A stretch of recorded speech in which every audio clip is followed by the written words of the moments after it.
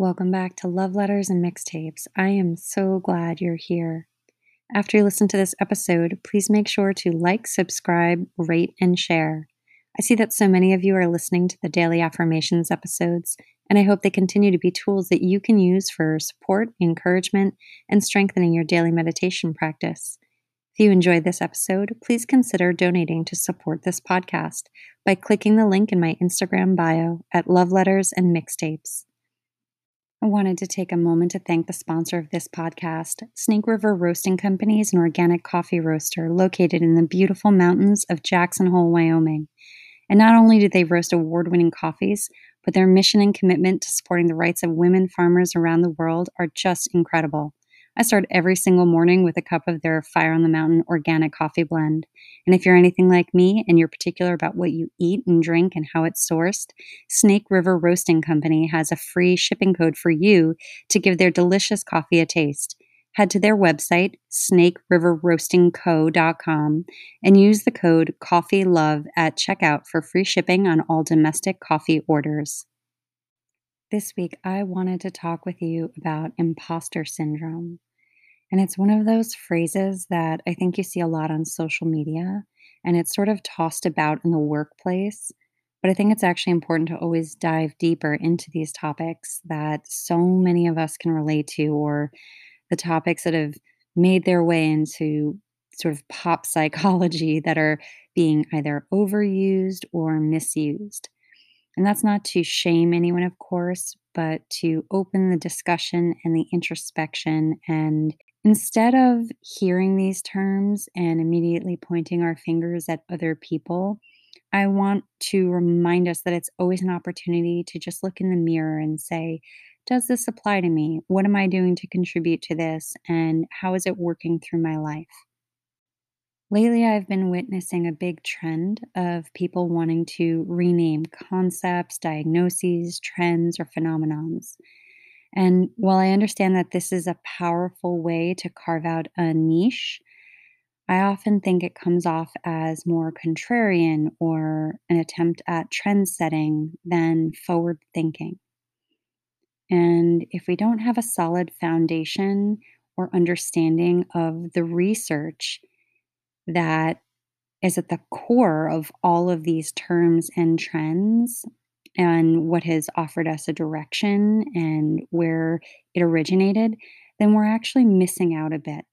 Because even if this information evolves over time, as all information does and as it's supposed to do, it still offers us great insight, especially when we have an understanding of what birthed a movement or a methodology.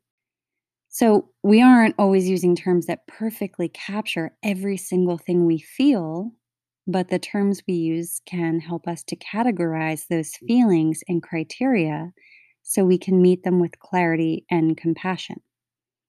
And for the sake of this podcast episode, I'm going to use the term imposter syndrome.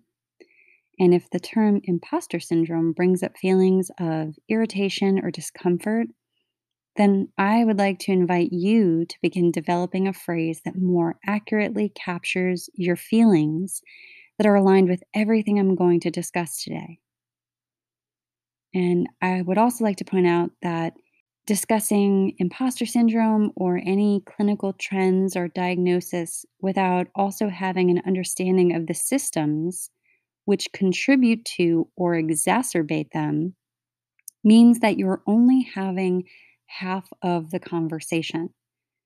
And I'll definitely touch more on that later in this episode, but it's always important for me to bring that into the discussion.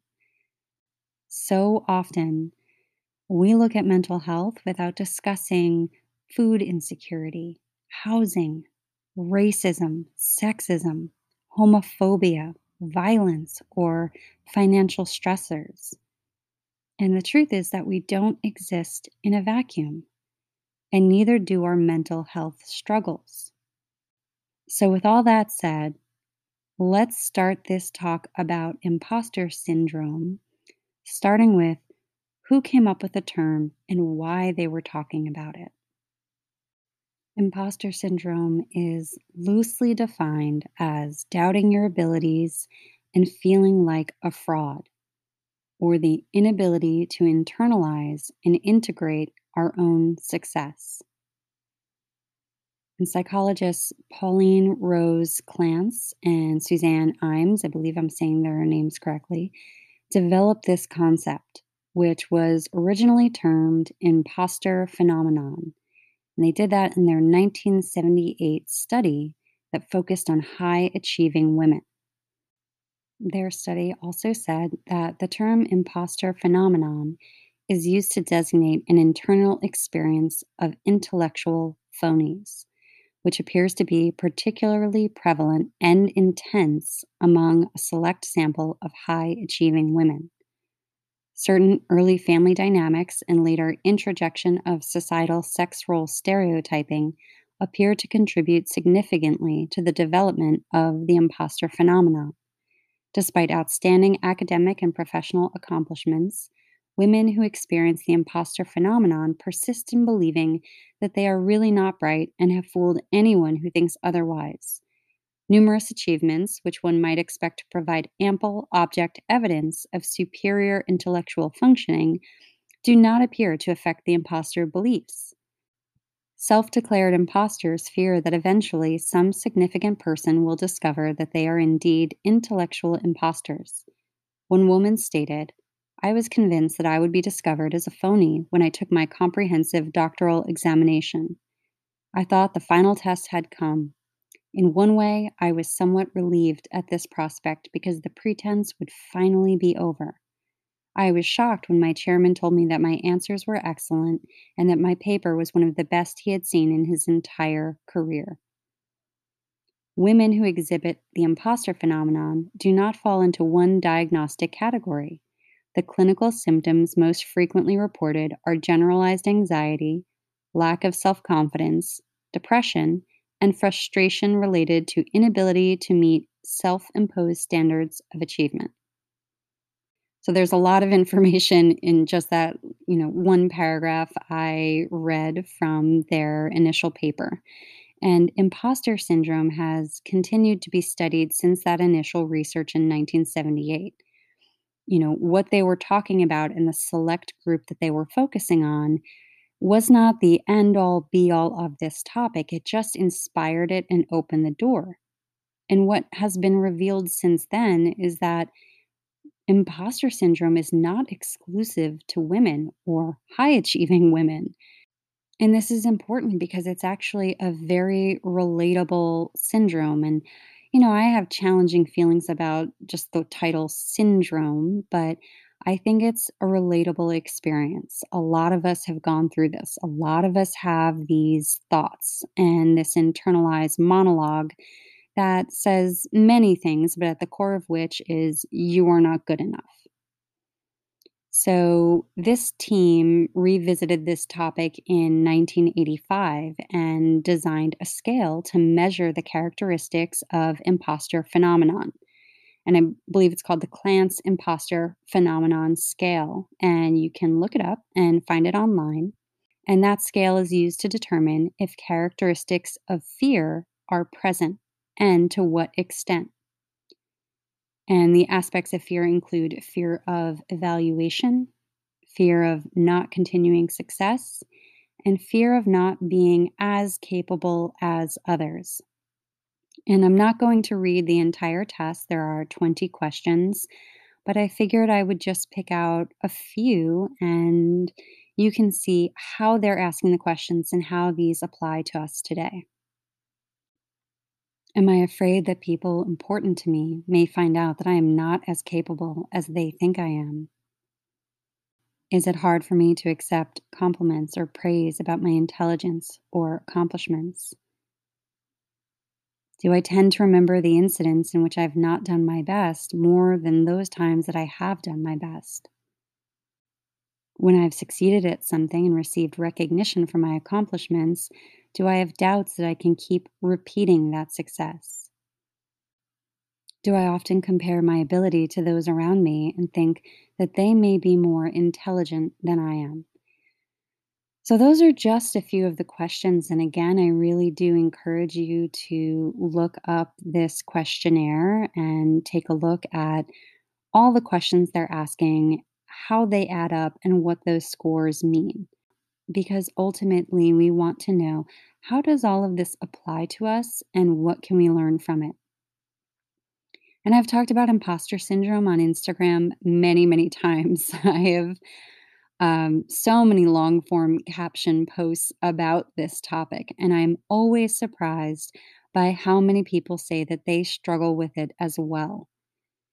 And an interesting aspect of imposter syndrome is that there is so much inner dialogue that traps us and isolates us in our minds, yet it's a very common experience.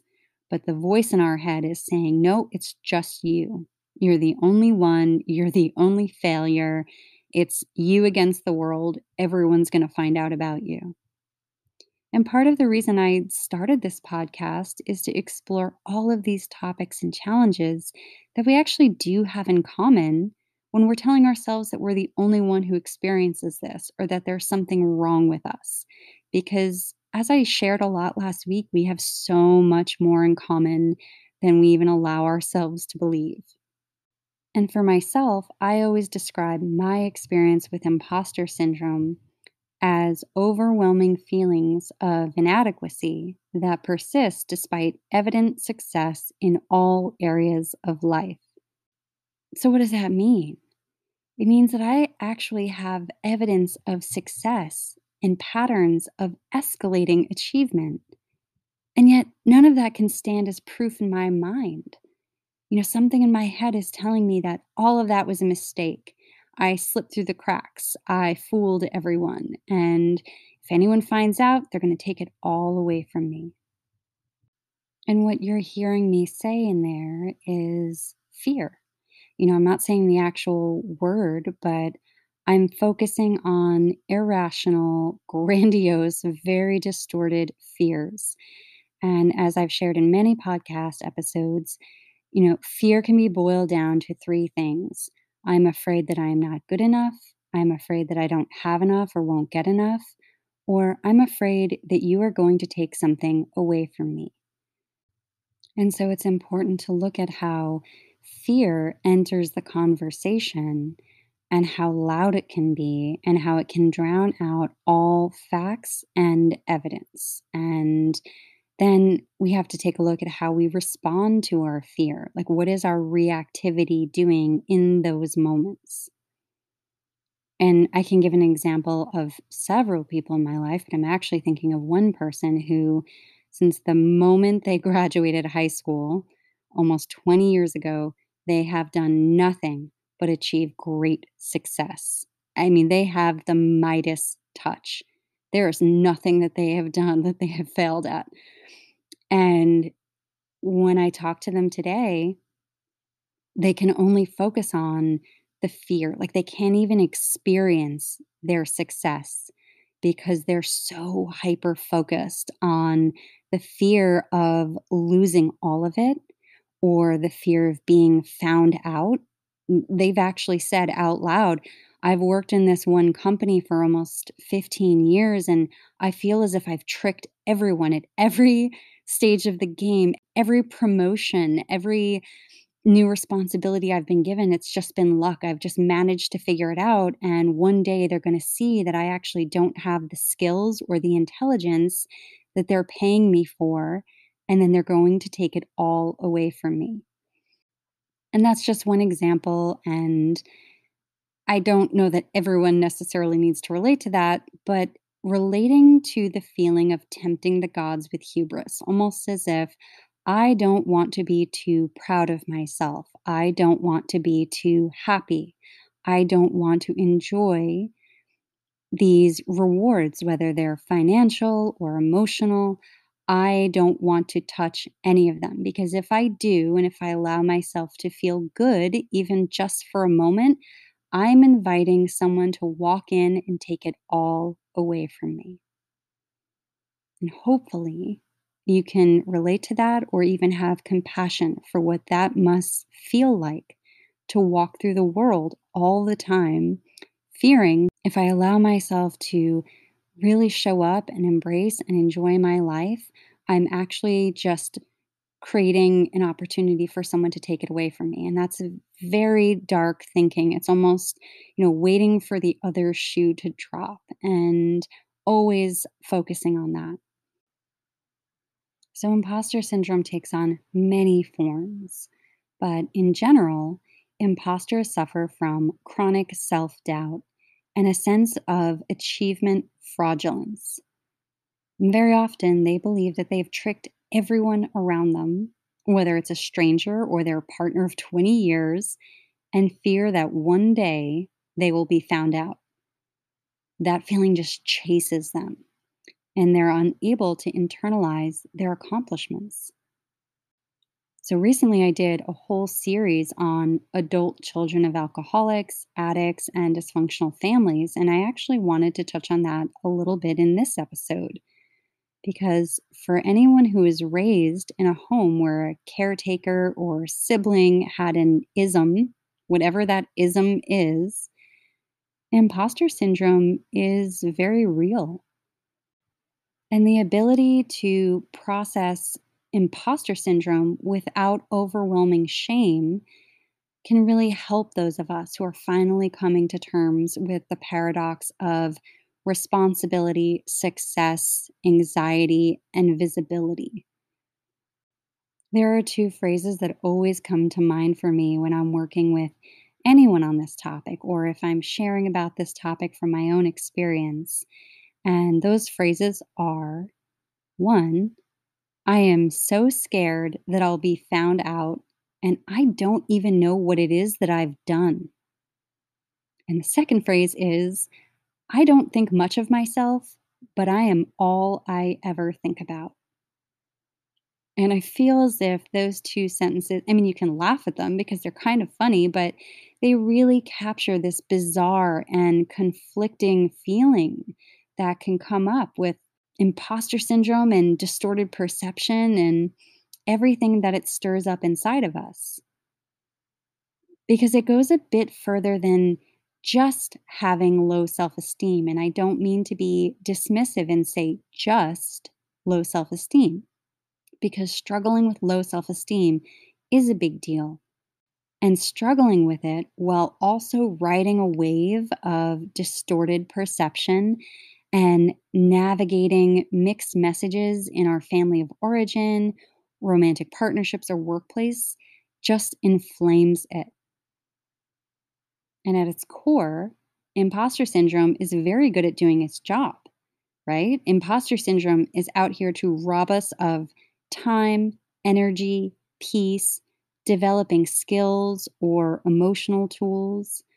Imposter syndrome blocks us from being present and able to contribute to the things that we're passionate about or interested in. We end up sabotaging opportunities and relationships because we don't believe that we're good enough, educated enough, or qualified enough. Or we're so overwhelmed at the possibility that somebody else would find out who we really are that we'd rather cut ourselves off from the experience before it even starts. And that segues into how imposter syndrome shows up in relationships. And so often, imposter syndrome is only discussed in relation to our academic or professional accomplishments. And I'll definitely touch on that more later in this episode, but I wanted to really focus on relationships for a few minutes because imposter syndrome in relationships shows up with this script that tells us that we are unlovable, unworthy, that we should be untrusting of our own feelings or the feelings expressed by others. And it puts us into this state of hypervigilance and focused on our negativity bias, just really waiting for the other shoe to drop, thinking that for sure nothing can work out. There's no way we can get what we want. There's no way we can be with who we want. And there's almost this feeling that if I ruin things first, this other person can't leave me. and they won't be able to reinforce this idea that I have that they would never love me if they really knew me. And it speaks to an overwhelming desire to not be seen because we ourselves are not trusting what we see in the mirror. And I've spoken in the past about a Qigong practitioner that I used to work with at the Cancer Support Center. And he would always tell me that love brings up everything that love is not. And that when love walks in the room, it just illuminates everything that love isn't. And what does that mean? That means that when we actually do encounter those loving, positive, healthy, supportive relationships, the one that we really want, the one that we've been saying that we really want, sometimes we can actually sabotage them because we don't believe that we are worthy. We don't trust how we feel about this other person, or we don't trust how they feel about us, or we're overwhelmed by thinking about how loving and positive this relationship is. And it's reminding us of everything that we haven't had in the past and all that we've settled for or all that we have allowed. And those feelings can be really challenging to deal with as we're trying to be present in a loving relationship. It's a lot easier to just walk away or throw a match into it and destroy the whole thing because then we never have to deal with life on life's terms. We never have to deal with this other person being disappointed in us or being scared that they're going to leave us. If we push them away first, then they can't really leave us because we've left them. And that doesn't always have to be the case. I am never sharing these things because I believe that any one of us are doomed. But I do think that when we have information about some of the things that we do and that we bring into relationships, we then have the ability to pivot and try something new and walk ourselves into a space of discomfort and use new emotional tools. So if you are listening to this podcast and you're feeling like, well, maybe I've been doing that in my relationships. Maybe I'm really relying on my distorted perception and writing a script for this other person that they have not written for themselves. And I'm deciding for them how they feel about me. I'm deciding for them what they would do if they did feel this way.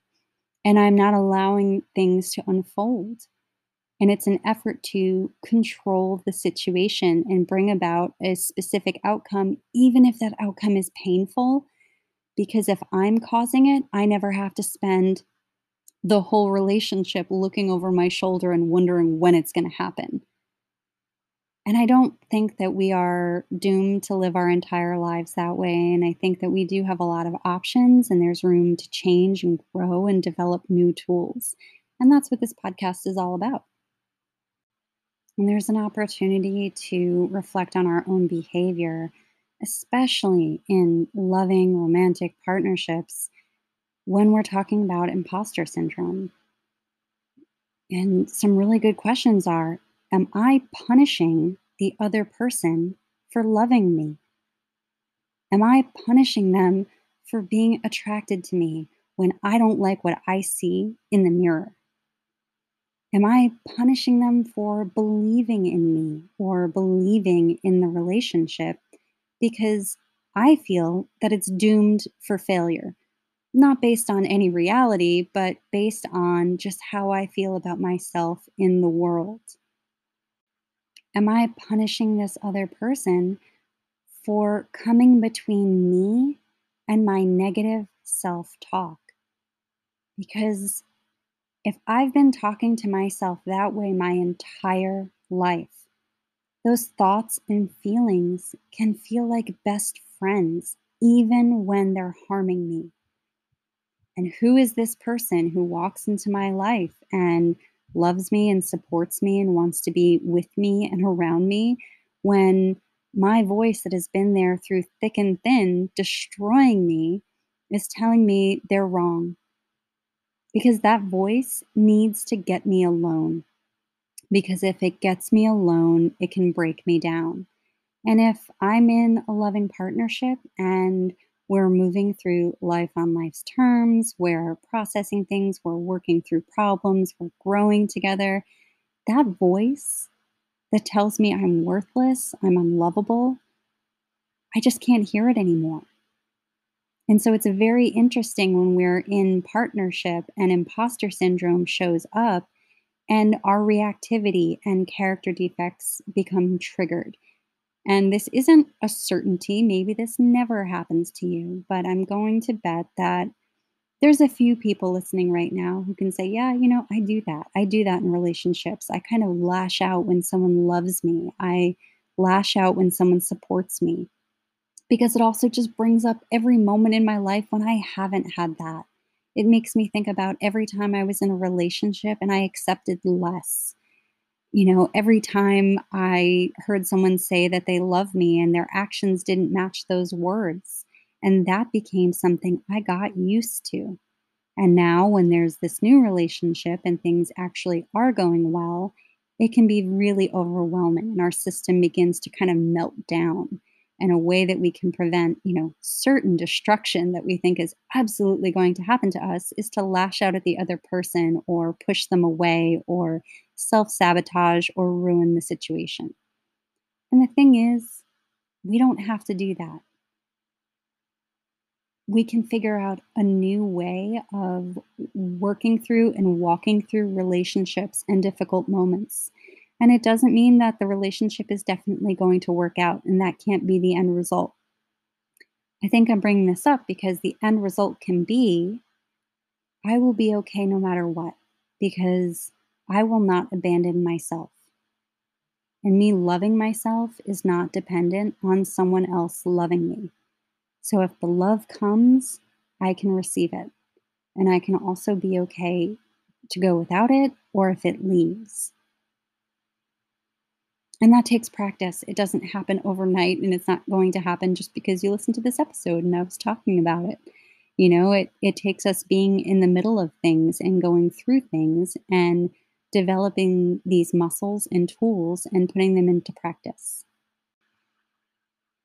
I'm going through my own version of imposter syndrome at this very moment as I'm recording this podcast because I am absolutely suffering from allergies and all of the smoke from the wildfires in the Pacific Northwest. And my voice doesn't even sound normal to me. So I can't imagine how it sounds to you through this recording. But for the sake of being in the moment and using some of the tools that I'm trying to share with you, I'm just going to keep plugging away and not let the thought that you're absolutely not going to listen to this because my voice is getting scratchy and I'm having a hard time breathing. Um, and you're going to stick around and you're going to listen, and I'm just going to keep going. So let's go back to talking about adult children of alcoholics and how this shows up in our lives, how imposter syndrome makes itself known. And if you were raised in a home where you were dealing with violence or abuse or neglect, you may also struggle with the concept of being seen or heard. In childhood and adolescence, when we were dependent upon a caregiver for survival or having our needs met, being seen and heard meant that sometimes we paid a very high and violent price. So, underperforming or flying under the radar, or the belief that we are underperforming, is a powerful way to remain safe and unseen. And at the end of the day, we're always cultivating two separate lives when we grow up in these kinds of households, the one at home and the one that we show to the world. And even when we remove ourselves from the difficult home situation, this pattern can still continue. Some common feelings that imposter syndrome brings up are I can't fail. I am a fake. I just got lucky. Success is no big deal. Anyone could do it. I don't deserve it. They'll figure out that I'm not as smart or talented or as worthy as they think I am. They don't really love me. They don't really like me. They're not actually attracted to me. They're using me. I don't have enough experience. I'm going to make mistakes. Why would anyone listen to me? Or I don't know how to do everything all the time the first time and be amazing at it. The way we talk to ourselves can be really harsh. And I think that adult children of alcoholics can be pretty intense. A lot of us were parentified children, and we had to almost take on all of these roles and responsibilities that we were not prepared for. And on one hand, it can make us very driven, very ambitious, very focused. We pay attention to details and we have this desire for perfection. And all of those things are sometimes rewarded by the world as we enter the workforce and become adults. But these things can be crippling if they are not in alignment with who we actually are, or they're becoming things that we use to harm ourselves instead of help ourselves. If I can't keep up this ruse all the time, also known as I'm just a human being and sometimes life happens and it's really hard for me to be perfect all the time, I will believe that I am somehow lacking and I will discount my skills and my talents and my greatness in favor of bullying myself and beating myself up.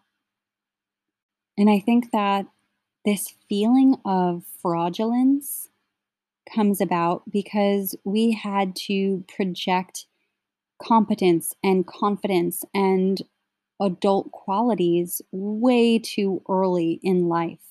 If we're 10 years old and we're navigating adult situations with more competence than the adult who was there to take care of us, we feel like a fraud and we feel like, let me just get through the end of this conversation. Let me just convince this person that everything's okay.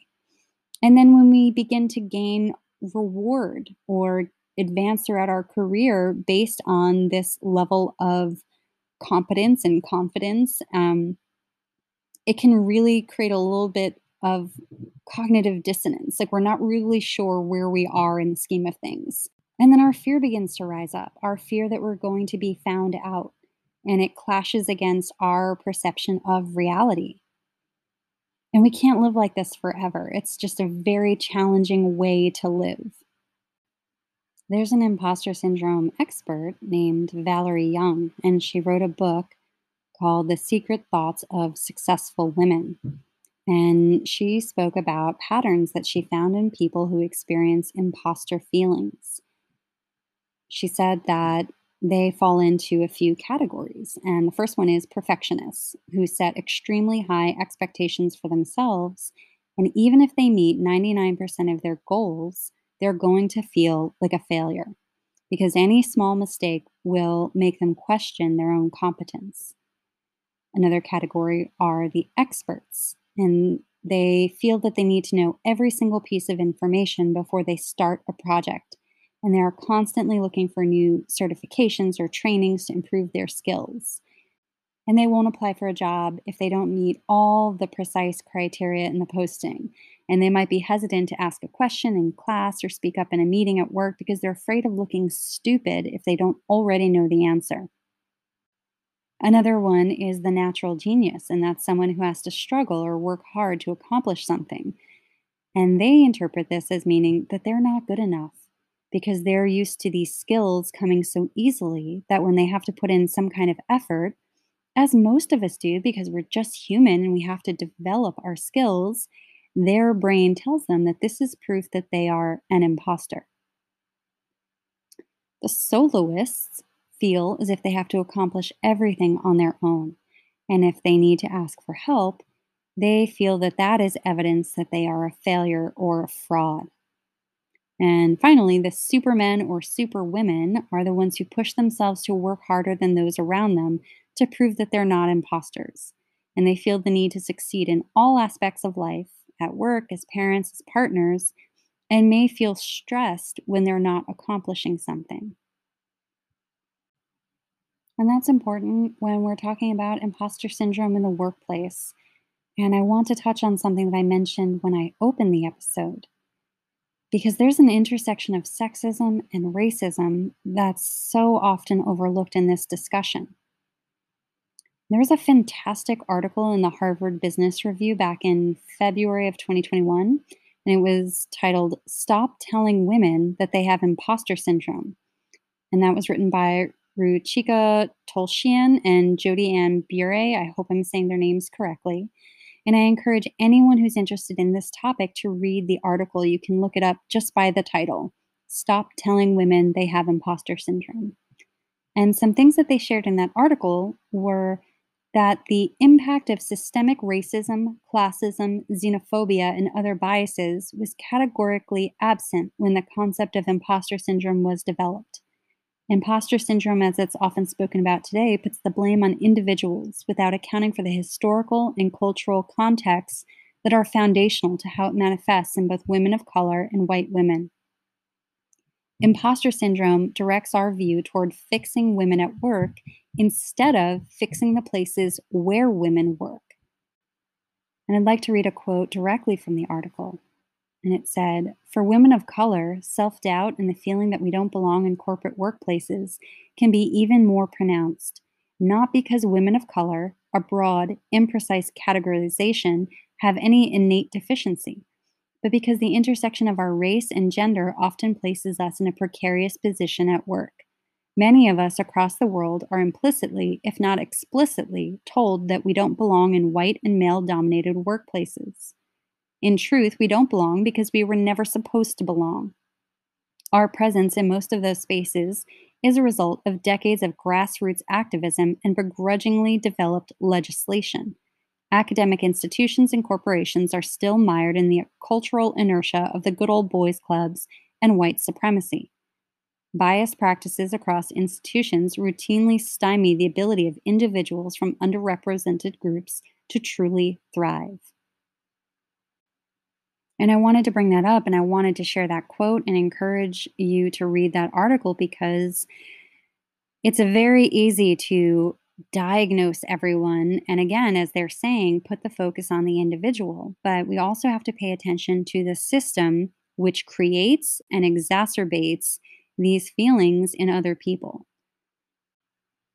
I always think that discussing solution is very important, like not just catastrophizing whatever we're going through, but also figuring out ways in which we can work through these things. And as we're talking about imposter syndrome, thinking about what are some steps that would help us to address it and not shame us in the process. And I think a first step is acknowledging these thoughts as they arise and putting them in perspective. That looks like observing them without engaging them. My friend Dan used to tell me all the time not to listen to my first thoughts. And he encouraged me to make space for them, to invite them to a seat at the table, but not to take any actions or make decisions based off of them. Because very often our first thoughts are the sounds of our wounded and scared younger selves. And they really need to be heard, but not necessarily listened to or acted upon. And a good way to look at this is we wouldn't take directions from a tantruming 7-year-old while we're driving a car, right? So we shouldn't take emotional directions based off the big feelings of our younger selves, but nor should we ignore them. The same as we'd probably do with the tantruming 7-year-old, we can pull over to the side of the road for a minute and let everyone calm down and take a breath before we continue down the road. But it doesn't mean that when they're screaming to get off the highway that we actually listen to them. When I've shared that in the past, whether in individual work or a group setting, some people instantly misinterpret it. And I want to take a look at that for a second because they'll always say to me, "So you're telling me not to listen to my intuition or not to trust my gut?" Absolutely not. That's not what I'm saying. I'm encouraging you to discern between your intuition and your damaging first thoughts. Because there's always a difference between what we think and what we feel, and how we respond and what we're actually being reactive to. And sometimes we don't know that off the bat. We need to take a beat and actually think about it. And as we're talking about tools that help us navigate this type of thinking, it brings me back to my own recorded affirmations that I mentioned at the beginning of the episode, because reframing our thoughts is so powerful. It's not denying that it came up, it's just creating a new way of working through some kind of feeling or emotion. And the voice in my own head that talks down to me or talks me out of things just needs a new job because that voice is powerful, right? That voice is always there, it's always blaring, it always shows up right on time, but it needs a new job and it needs to learn a new script. So when I practice meditating and reciting affirmations, I'm creating new pathways in my mind and developing new muscles for addressing these feelings. And I'm putting my mind and that voice to work in a way that can work with me and for me, and see if that's a new script that you can work with. And even if you don't use my affirmations, finding one that you can work with on a daily basis and knowing that it's not a one time thing. Your voice has been talking loud and aggressively your entire life. So it might take some time to rewire that voice.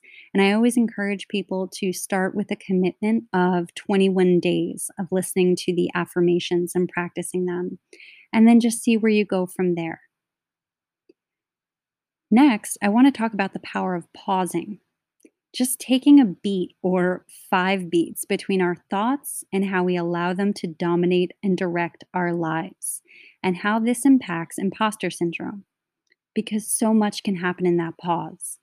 And I know that we are all encouraged to react in a split second, whether that's in real life, at work, in relationships, or even on social media. The snappy comeback zinger is the one that everyone deems most socially acceptable. But what does that rob us of? It takes away discernment and awareness and grounding ourselves in critical thinking, because all of that goes out the window immediately when we don't allow ourselves to pause. But if we do introduce a pause into our practice, we can regularly check in with our body, our mind, our spirit, our energy, and we can take in everything that we are seeing and feeling and thinking to create memories. And we can stretch out these moments of gratitude and acknowledgement and build muscles so it's easier to return to them in the future. Those of us dealing with imposter syndrome really have a hard time with this. If I can't accept the praise or the reward or the love in a moment, I'm not allowing myself to even create a memory and even enjoy it for a moment. And again, I'm robbing myself of that.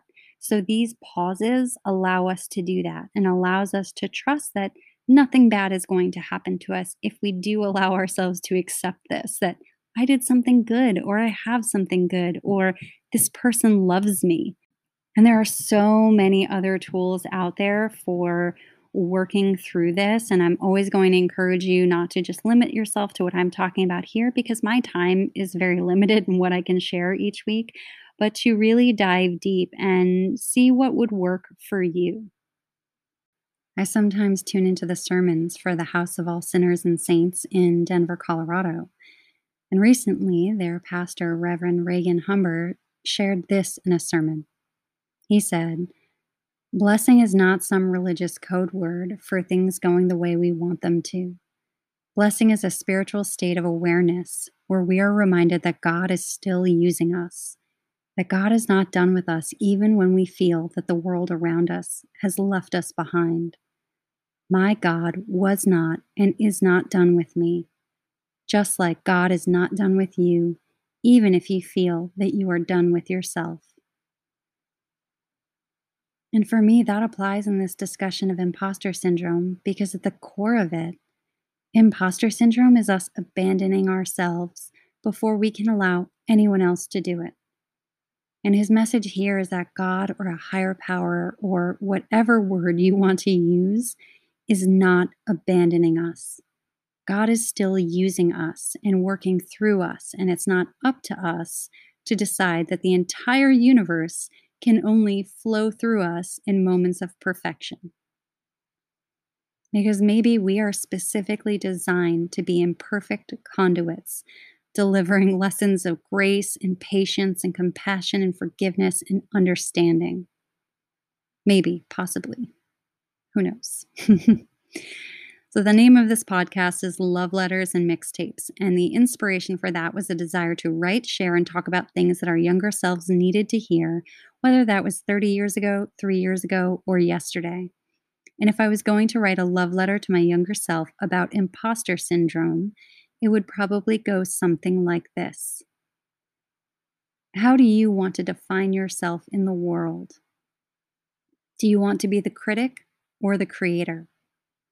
The whole world will tell us that our gifts, our creativity, and our methods of expression have no place and hold no value until they've been monetized or perfected to some unrealistic standard. And I say that the world is a liar. And like all the liars I've ever crossed paths with, their voices are loud. Not everything has to be perfect. Not everything has to make you money. Not everything has to unfold according to plan. Not everything has to be a final product perfectly packaged and presented to the world for judgment and appraisal. Not everything has to be your passion or your profession or permanent. Some things are just spirit moving through you, and they're meant to be shared in their holy imperfection.